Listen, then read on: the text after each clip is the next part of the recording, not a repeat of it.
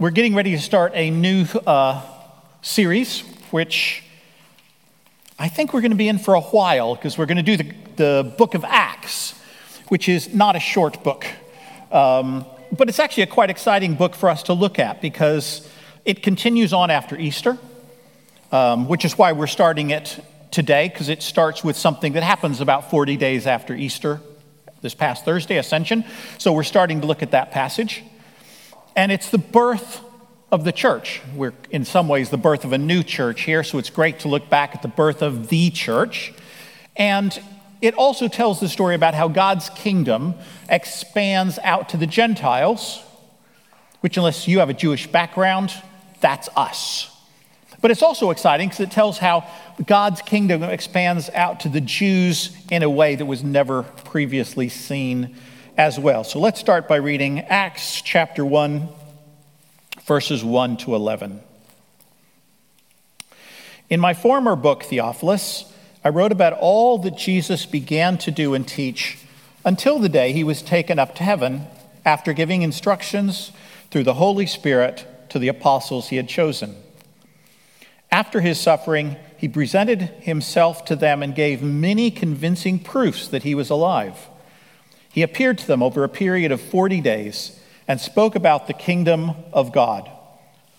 On one occasion, while he was eating with them, he gave them this command: "Do not leave Jerusalem, but wait for the gift my Father promised, which you have heard me speak about. For John baptized with water, but in a few days you will be baptized with the Holy Spirit." Then they gathered around him and asked, "Lord, are you at this time going to restore the kingdom of Israel?" He said to them, "It's not for you to know the times or dates the Father has set by his own authority, but you will receive power when the Holy Spirit comes on you, and you will be my witnesses in Jerusalem and in all Judea and Samaria and to the ends of the earth." After he said this, he was taken up before their very eyes, and a cloud hid them from their sight. They were all looking intently up into the sky as he was going, when suddenly 2 men dressed in white stood beside them. "Men of Galilee," they said, "why do you stand here looking into the sky? This same Jesus who has been taken from you into heaven will come back in the same way you have seen him go up into heaven."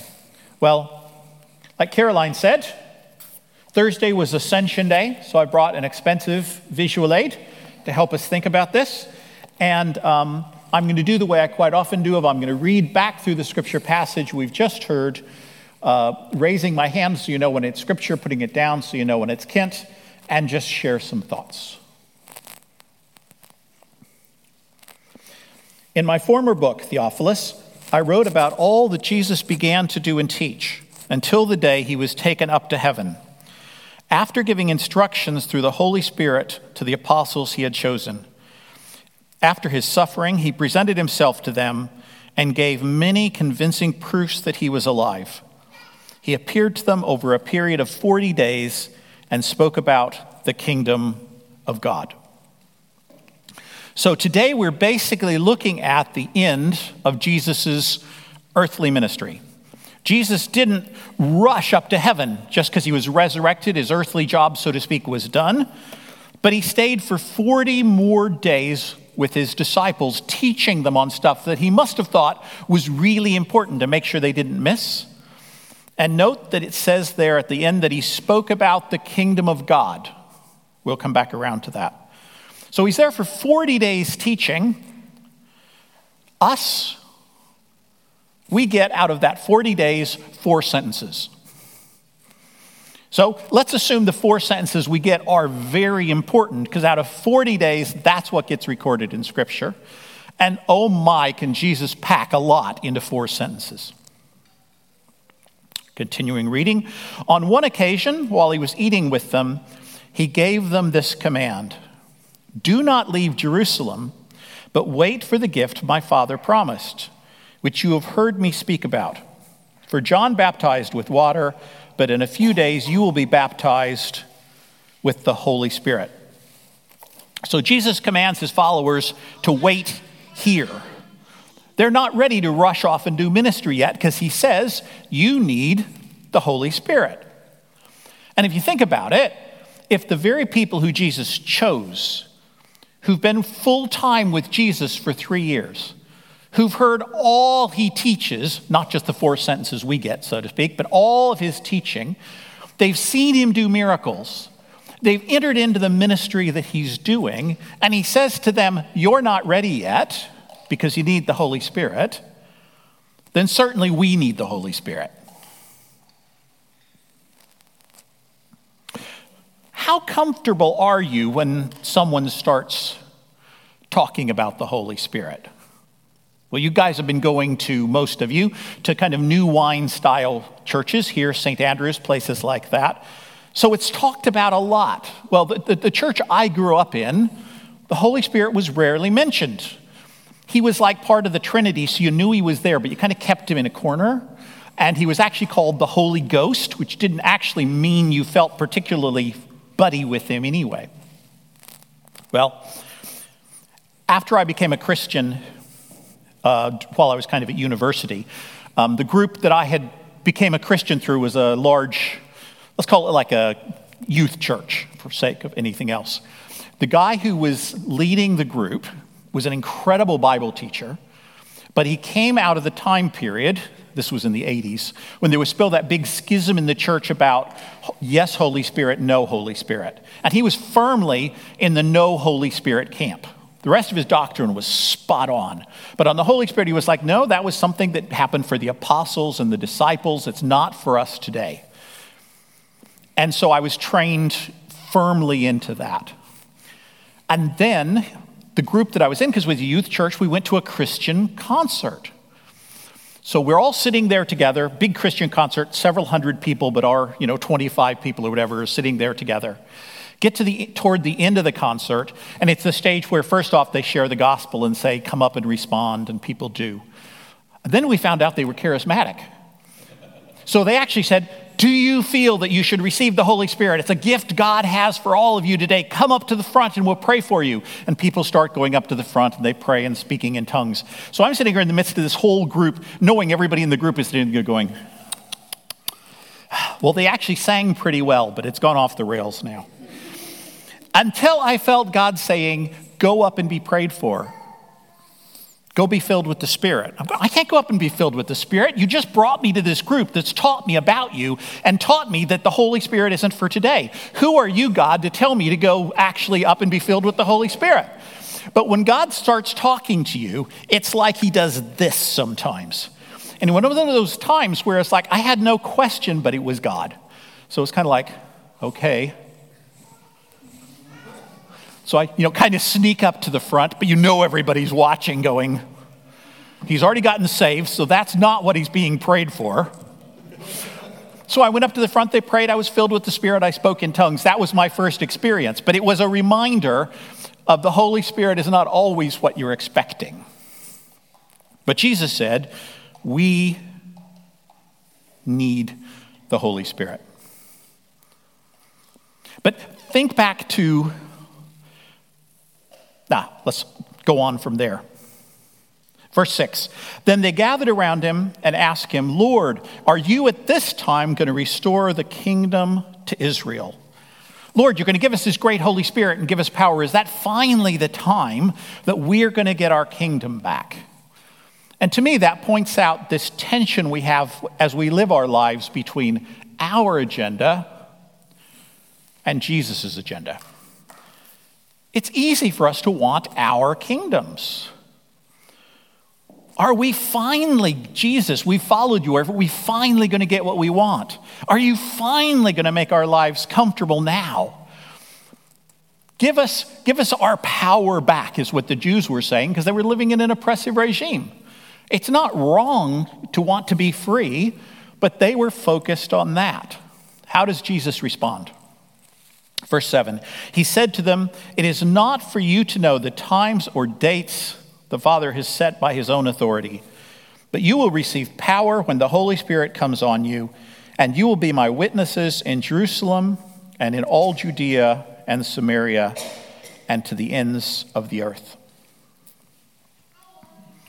If you've been in church a while, you probably remember the end of Matthew, where Jesus says, "Go and make disciples of all nations, baptizing them in the name of the Father, the Son, and the Holy Spirit, and behold, I will be with you to the end of the age." That's called the Great Commission quite often. This is kind of like the Great Commission 2, the sequel. And what he's saying to them is, okay, you're going to be my witnesses here, you're going to be my witnesses there, and you're going to be my witnesses everywhere. It's about God's kingdom. And remember back in verse 3, one of the little bits we actually got kind of looking at what Jesus taught about, it says, he appeared to them over a period of 40 days and spoke about the kingdom of God. So as he's getting ready as he's preparing them to receive this power, he's actually saying it's about the kingdom of God. And the disciples, I like the disciples. They're so approachable. They're like us. They still haven't gotten it yet. 3 years with Jesus, 40 extra days, still haven't gotten it yet. But Jesus is saying, when the Holy Spirit's, you're going to have power. And when that power comes, you can change the world.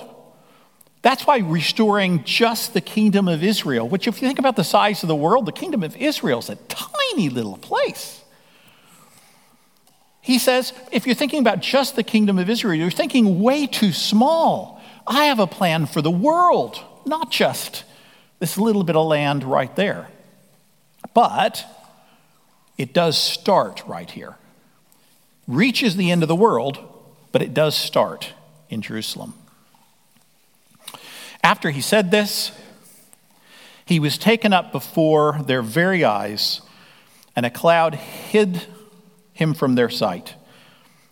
They were looking intently up into the sky as he was going, when suddenly 2 men dressed in white stood beside them. "Men of Galilee," they said, why do you stand here looking into the sky? The same Jesus who has been taken from you into heaven will come back in the same way that you've seen him go up into heaven." So we get our ascension bit. Jesus goes up. But we're reminded in this that God's timing is not like our timing.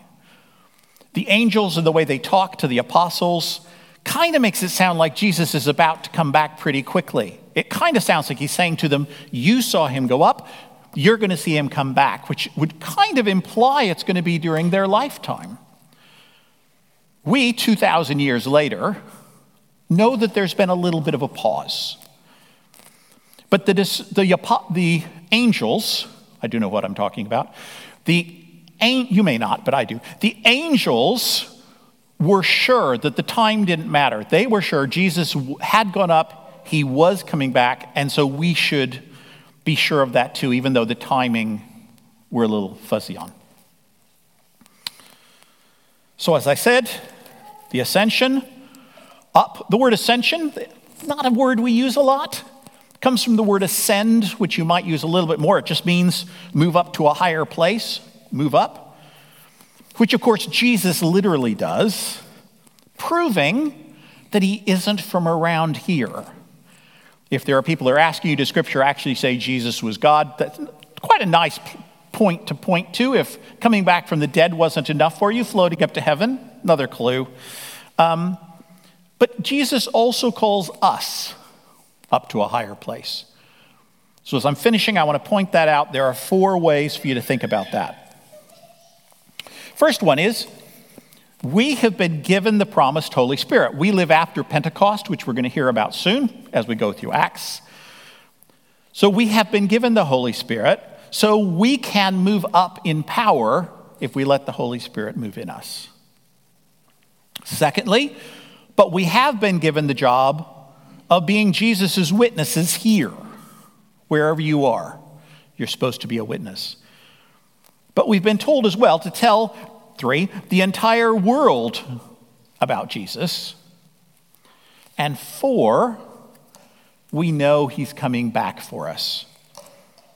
And then we will literally get to go up with him too. So, my final question for you is, if Jesus has called us like the disciples to step up, are you up for that? If you are, I'd say you don't need to wait now. We're not waiting for Pentecost anymore. Get started this week. In fact, if you want, you can get started today. Let's pray.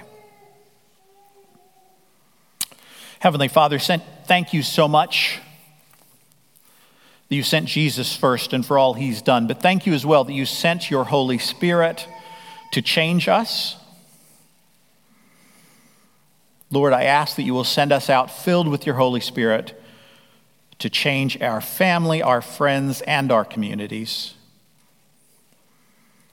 But Lord, we also pray that you will send us out filled with your Holy Spirit to bring your kingdom to the whole world. Lord, save us from thinking too small, but to remember that the Holy Spirit is you with all power, all wisdom, all holiness, and you've put that inside us. So, Lord, help us to expect you to move through us at that God-sized scale. In Jesus' name, amen.